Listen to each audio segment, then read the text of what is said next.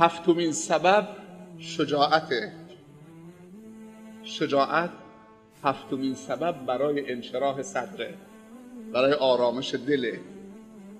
انسان بزدل همیشه پریشانه، انسان ترسو جوان خائنم در میاد.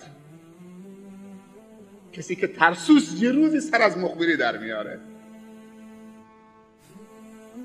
یه روزی مخبر میشه، یه روزی جاسوس میشه و خائن در میاد. همیشه پریشانه،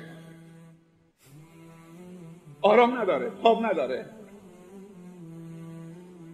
ولی انسان شجاع، نه شجاعی که همینجوری شعار بده بی خود و بی جهت مردم بکوبه، مخالفو بکوبه که من شهامت دارم. نه، شجاعت میادین خاص خودش داره و روال خاص خودش داره و ضوابط خاص خودش داره.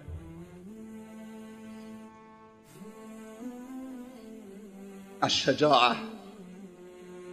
شما تصور بکنید اگه علمای دین همه بزدل و ترسو بودن چی میشد؟ جامعه تباه میشد.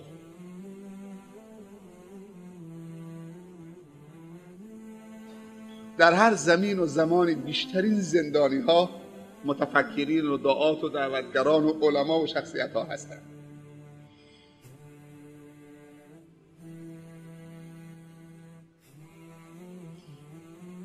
یکی از سلاطین فرانسه میگوید بعضی موقع رو تختم خوابیده بودم، دراز کشیده بودم، یک دفعه احساس میکردم که پایه های تخت داره میلرزه.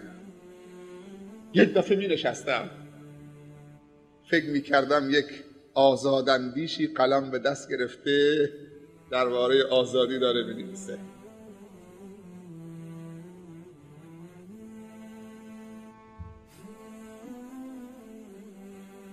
پروین اعتصامی هم ابیاتی درباره اشک یتیم داره.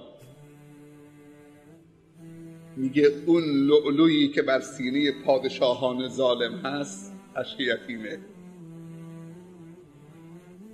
الشجاعه. خدا نصیب بکنه.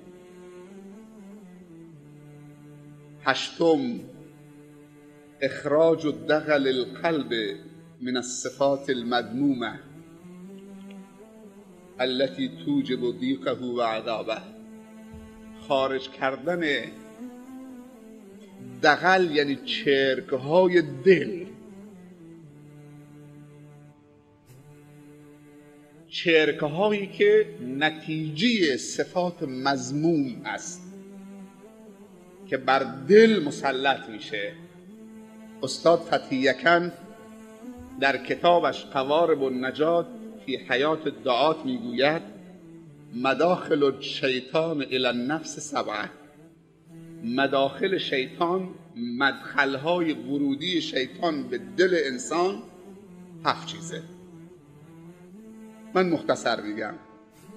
استاد فتحی یکن در کتابش قوارب النجات، قایق‌های نجات در زندگی دعوتگران میگوید مداخل ورودی شیطان به دل انسان، اینجا میگه خارج کردن چرکهای دل که دل رو مسموم میکنه از صفات مذموم که سبب قساوت قلب میشه. میگه 7 است: الکبر، الغضب، الشهوه،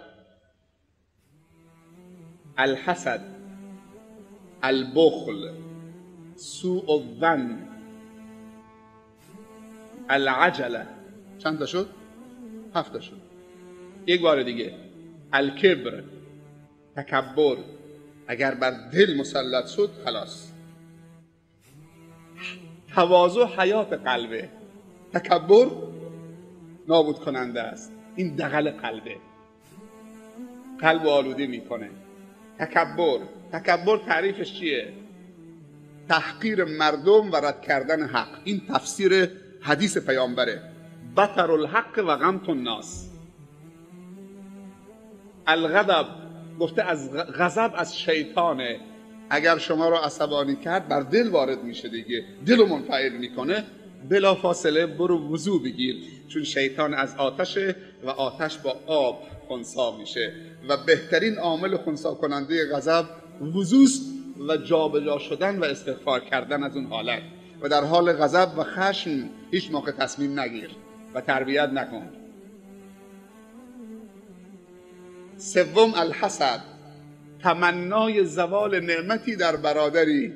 اگر اون نعمت زائل شد تو خودت هم بی نعمت میشی، بلکه بگو خدایا به اون دادی برکت در زندگیش بنداز، در نعمتش، به منم از خزینه خودت مثل اون بده بدون که از اون کم بشه. چه اشکال داره اون داشته باشه تو هم داشته باشی. از شهوت علما میگن 3 تا شهوته. شهوت النفس، شهوت نفس، هرچی چشم ببینه دلم هوا میکنه، این مال من باشه، اون مال من باشه، اگه این مال من باشه چقدر خوبه، اگه این بوتیک مال من باشه، این ماشین مال من باشه. شهوت البطن، شهوت شکم، دیگه خودتون میدونید شهوت شکم یعنی چی. و شهوت الفرج، شهوت شرمگاه، نه اون شهوتی که با ازدواج و در مسیر خودش قرار میگیره. این چند تا شد؟ 4 تا. بخلم بر دل وارد میشه. الشیطان یعدکم الفقر، میگه اگه انفاق کردی فقیر میشی. و انسان بخیل همیشه بدبخته، همیشه بیچاره است، همیشه عاجز و درمانده است. نه از روی نداری، از روی این که نمیتونه دلی داشته باشه که بریزه بیرون، سخاوت داشته باشه. بخل، سوء الظن.